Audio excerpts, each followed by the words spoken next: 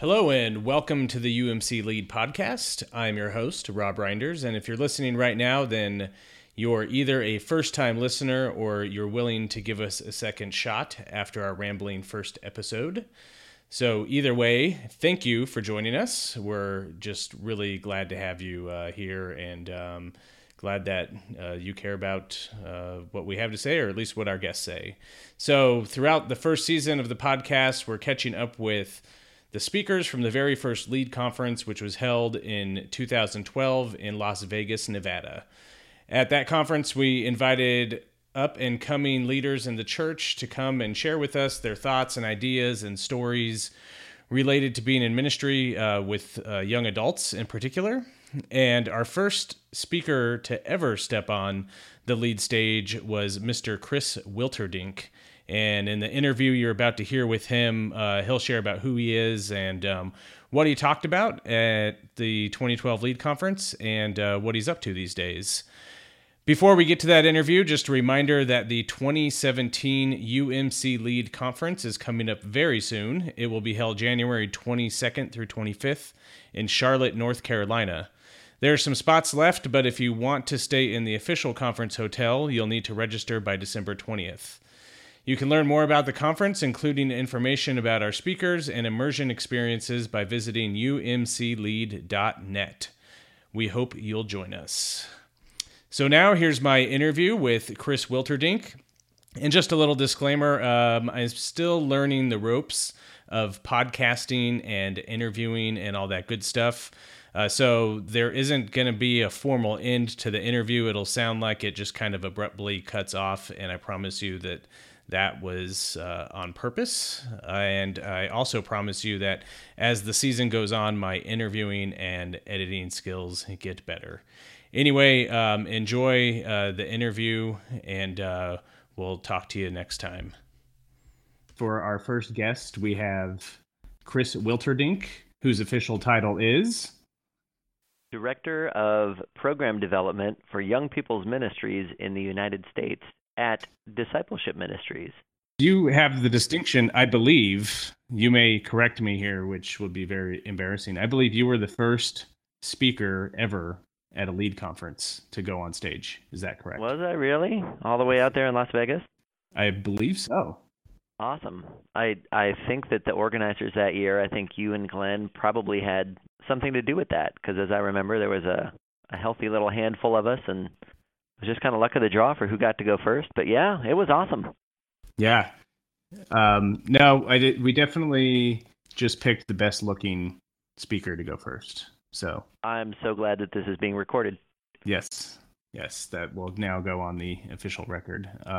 It was so long ago. I remember you talked about being in ministry with young adults. In fact, I believe that was sort of the requirement for all the talks that first year, was you had to talk about some innovative solution for being in ministry with young adults. And can you remind us what your talk was, if you remember that? Yeah, I think that I can remember, some good parts of it, I think. The conversation about solutions around ministry with young adults, I think, was the genesis of my idea for my talk at that first Lead, because it had to do with the idea of being lost, the idea that young adults at that time, and I would still probably make the case for today, are kind of considered a lost generation for the church. And so the church spends a lot of time and a lot of money and a lot of focus on trying to reach that lost generation, quote unquote lost, right? Like, since we're audio, I can't make my awesome little air quotes with my fingers. But that idea of a lost generation. And to kind of flip that idea on its head a little bit, I remember looking at some of the parables of lost things that Jesus talks about, right? The lost sheep, the lost coin, the prodigal son and prodigal parents, kind of idea. We looked at that idea of being lost, and then I kind of lamented that people were losing their chances to be lost, that for generations and generations, we find God when we feel lost. And in some ways, with the proliferation of technology and increased connectedness, the ability to ask Google whatever question we want and find out the answer right away, we don't need to be lost anymore.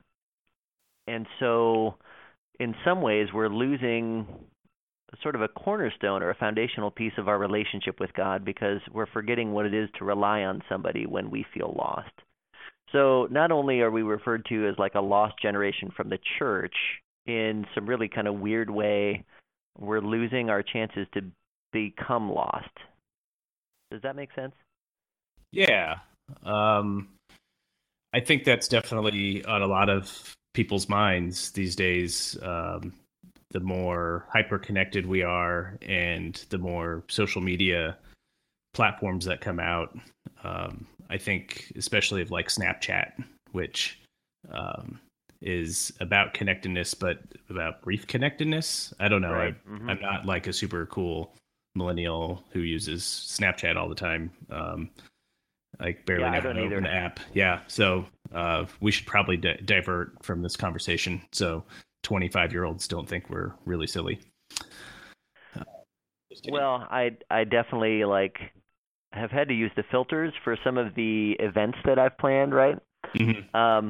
But that one's an interesting one because it is like you want to be able to share moments, right? And so like getting away from the idea of being lost is this idea maybe of intimacy that comes with something like Snapchat, where even though I'm super duper connected across a broad spectrum of things, it's very hard for me to go deep into relationships or be intimate or have intimate and close connections. And I don't mean like sexy connections, right? I mean like intimate friendships, ones Right. where we can sort of share each other's souls and laugh about it, right? That Snapchat is perhaps one of the tools that could be used to combat feelings of loneliness or solitude, even in the midst of connection, because I am going to offer this like immediate intimate look, or like this is a conversation just between me and one other person, kind of a thing. But generally the sense of being lost, I think gets complicated for young adults still because there's lots of questions, and they're different than ones I was asking in 2012. Like questions about being lost back then, I think were sort of about growing into professional life and thinking that somehow there was this like threshold to adulthood that young adults could cross in a church and then become the regular adults. And now that I'm 4 or 5 years removed from doing that talk and 4 or 5 years older, I don't know if that like threshold really exists. It's kind of a made up little milestone or marker that we cross to become real adults instead of the young adults that we get labeled as. Mm-hmm. So how do you see like what's the state of young adults, of that connectedness in the United Methodist Church right now? Do you feel like that threshold kind of isn't it's an illusion, but how do you feel like young adults are connecting, taking leadership, building the future of the church? Yeah, well, I think that's a really good question, Rob. Like the idea of adulting in church, like what does that look like, right? Am I plugged in and connected with the structure that's in place so that somehow I'm sitting on like a administrative council or trustee group or staff parish team or something like that? I don't know if that's the case. I feel like a lot of young adults that I talk to still are not kind of in those titled positions that are part of the way that it's written that church happens. But I do find that a lot of young adults have a lot of, how do I want to say this? Like relational capital that even though they might not be sitting on a committee or even necessarily be members of the church, young adults are some of the most passionate people about making a difference and wanting to put their faith into action and really looking for ways that the structure or support of a church community could help their vision for serving the community come into being, as opposed to getting on a committee, looking for permission to do something, and then going about, setting the wheels in motion to do a little world transforming kind of stuff. Where do you see some examples of that happening right now, or what are your favorite examples? Since you get to do editing, I get to think about this a little while, right? Exactly. This is good. Let's see. So, Giving you plenty of time to Google it. I'm not going to Google any. I just have to think across like some of the examples of what folks have done so far and how far we want to go. So, like in the Philippines and in the African Central Conferences, our office has been involved in helping plan things called Young Leaders Summits. And those gatherings have brought together young leaders from around the Central Conferences that have already been sort of identified as very passionate young people in their local Central Conference, and then come together to do some networking and training with each other and learning about what is working for them, where they are, and why it's working for them. And that really changes this sort of colonial idea of the church, where the church in the U.S. has it right, this is the way that we're going to do it here, and it's going to work for you, and it's going to be great, into saying, no, let's look at some more native understandings of what it means to be in leadership and solutions that are working from a grassroots level and kind of coming up that way, as opposed to doing this real top-down thing. So I think about somebody who's been a participant in those. There's a guy named Collins at Chiako who is a VIM coordinator in Cameroon, and he does a lot of work related to conflict between Christians and Muslims. In Cameroon, they are on one side of the Boko Haram kind of conflict and Boko Haram group, with Nigeria being on the other side. And Collins is United Methodist. He's Christian. Like I said, he's one of the VIM coordinators out there. And he does peace resolution and networking of young Christians and young Muslims together to reach bridges of understanding, because Cameroon itself is about half Christian, about half Muslim, and both those religious groups are looking at what Boko Haram is doing and saying we need to be able to figure out a faithful response to what's happening from Boko Haram. So Collins is a really, really neat example of someone who has been identified sort of as a leader and grown into a leadership position, and he would be a titled one because of his role with VIM, which is Volunteers in Mission, if I didn't say that already. But came together at this Young Leader Summit gathering to share some of his experiences and then gain knowledge from other parts of Africa where similar conversations between Christians and Muslims are happening, to be able to take back and work into sort of that peace-seeking development that he's working on there. I think of, I would think of a church in Texas that is starting to measure the impact of like the discipleship that they're hoping to inspire in their young adults by the impact that they're having in their community.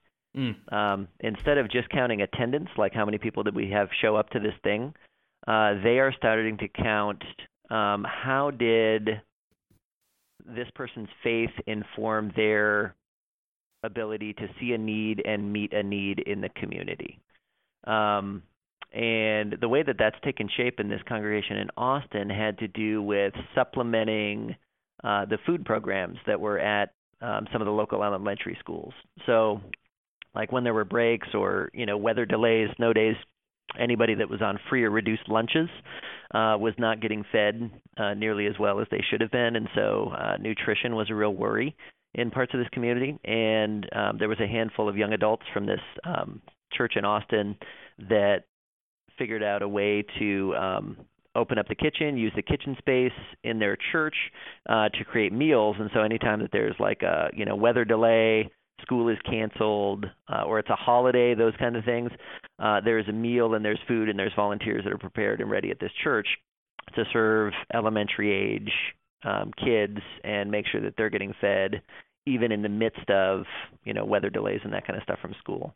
And it started out just as a real, once in a while thing, and it's kind of grown into a program that actually happens all summer long, because as they got into conversations with the schools, they found out that this sense of not knowing where my next meal was going to come from really ramped up during the summer when the academic year was on a break as well. I think it's interesting, both things you talked about remind me of the conversation around millennials and how millennials want to serve. They want authenticity. They want relationship and the connectedness and those kinds of things. But oftentimes we do get stuck in that numbers conversation of attendance and apportionments and membership and giving and all that good stuff. Because at the end of the day, any movement, I guess, needs financial backing. Do you have a sense of, where young adults you work with are when it comes to value, when it comes to supporting things they value, whether it be with time or money or both? Sure. The value conversation is always a really interesting one because I've always been of the opinion that people make time for what they value, and they give money and spend money on what they value. So inviting people into conversations to reflect about what are the things that they value in their life, I think is a really important thing to be able to do. I know from my own experience, I've got 2 kids now, which is different than when I was talking at Lead the first time. And having a 5-year-old and a 2-year-old certainly stretches the family budget a little bit farther, right? So I think I used to know what disposable income was. I think I used to know what free time was. And so I think that anything that the church does for young adults in some ways needs to be easily accessible and easy to attend. So figuring out ways that childcare can be available or childcare can be provided, or if it's a small group of young adults, how they can kind of cost share into a sitter together or something like that, I think is really important. I think that in terms of giving or the financial responsibility for participating in a group, I think that threshold should be really, really low. I think that if there is a cost to get together for gatherings, it's okay to have that there to, kind of cover some food or cover a book that you want to read together or something like that. But in general, those costs have to stay pretty low. Now, when it gets into like giving and stewardship and that kind of stuff, I do think that there's money that's out there to be had. But just like you mentioned with, I think you used the word authenticity, and I would tie transparency to that as well. I think there's a real desire to know the difference that my money is going to make when I give. Does that make some sense?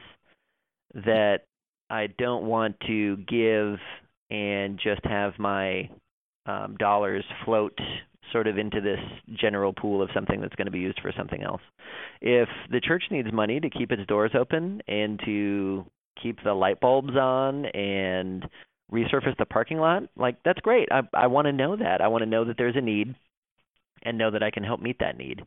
If the youth need money to reduce the cost of registration for like a service trip or a mission trip kind of a thing, I want to know that so that I can give to that kind of a thing. So I would sort of tie that sense of wanting relationship that I will give because I feel like we've got a connection to that idea of transparency and authenticity. Like I'll give because I know who we are as a community and what we can do together.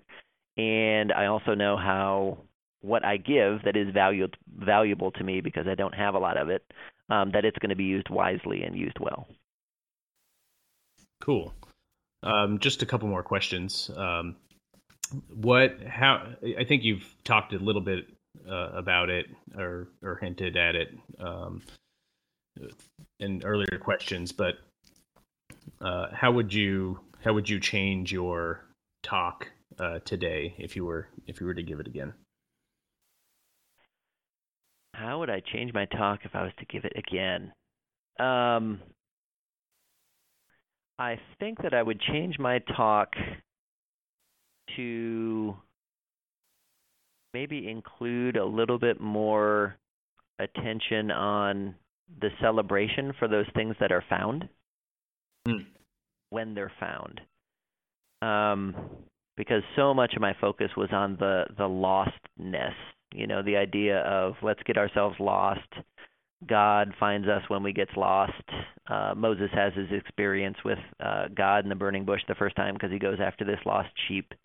That there's something about breaking from the mold and getting lost that's really important to be able to find God.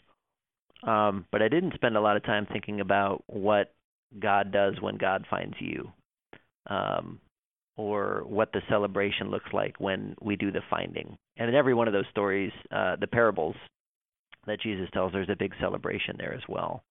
So I would probably want to look at that. I think that having a few more years and a few more experiences compared to where I was, I would really want to look at those celebrations. Mm. What does celebration look like to you in 2016? Oh, man. I think I'm still finding out. Nice. But I think about, I don't know, what was the last thing that I lost and really found, If we pull it back to relationships, being, let's see, I just had my 9th wedding anniversary, and we've got 2 kids after being married for 9 years. And in our relationship as husband and wife, there's kind of those ebbs and flows that go up and down, right? And it's really neat when you sort of rediscover yourself through your spouse or somebody that you've got a really intimate and really close relationship with. And so there's some celebration in that rediscovery, like, oh, yeah, we can laugh about this kind of a thing. We pulled out our honeymoon videos from Once Upon a Time, and they really were videos. Like, we went on our trip before digital video cameras were the thing. So I had, like, miniature DVDs that I couldn't play in anything. So we hadn't, like, watched our honeymoon footage in 9 years. And so some of that rediscovery was just sort of fun, and we could celebrate the things that we had forgotten because we were reminded of them. And so maybe I think about that in terms of relationship with church folks or a relationship with God, that maybe there's not like a total losing of yourself, but it's more a forgetting. And then God or a caring community that you surround yourself with in a church helps remind you and rediscover things. That if something's lost, you're just not going to find it again. But when you find it, you celebrate because you rediscover what it was that was lost. So that coin all of a sudden is more valuable. The perceived value is bigger to me now that I've got it back than it was when I ever had it in the first place. Cool. That's awesome. Last question, and I don't know, what you can answer in your role with a general agency, but just tell me which hat to put on, and it's fine. Where do you personally see the United Methodist Church in 4 years? That's a great question. And it's one that I would love to know, because part of my role with Young People's Ministries is to plan the national youth event that happens every 4 years. So, like, we just, set up our contracts, and we're going full steam towards Kansas City in 2019. And I really hope and really want there to be a church that still is connectional in 4 years. Because so much of the current conversation is about, let's what's a split look like, or what does dividing look like? And young people, I think, have always been really, really great about wanting to come together and kind of live into what it means to be connectional. So with like that agency hat on, I really hope and really want there to still be this connectional church in 4 years. Personally, I really want there to be a church that I can still recognize in 4 years. And I guess I mean that in a couple of different ways. I mean, structurally, I think things can change and probably should change, and it'll be healthy to have some of that organizational or institutional change happen. But I hope that the way that the church is in dialogue about things that we disagree about is as civil as it can be, and as Christian as it can be, and as loving as it can be. Does that kind of answer your question? I don't know. That's Yeah, I mean it's how you feel, so that's the right answer. Yeah, there you go. I mean, I think it's a really interesting time to be in the church, and for a young adult to be in the church, because it does have this sense of like an uncertain future kind of a thing. Yeah. But if anything, in the history of certainly the Christian church and absolutely like the Methodist movement, change is a pretty constant thing. There's always new expressions of faith and Christianity and church coming about. So I would also hope that for young adults and for young people in general, that they're not scared away by the uncertainty, but instead sort of embrace the chance to be a voice in the way that the church takes shape and changes and evolves to become whatever it needs to be for the transformation of the world. Bless you. If that was a sneeze. Mute and unmute. Yeah, I was gonna. My follow-up question was, what do we tell a 22-year-old who's just graduated college and shows up at a Methodist church, United Methodist Church, that feels authentic and a place of connection for them and embraces the values that they embrace and is leading them on a spiritual journey, but then sort of comes across a news article about, the church might split, and they have questions about, do I want to be a part of a denomination that is fighting like this?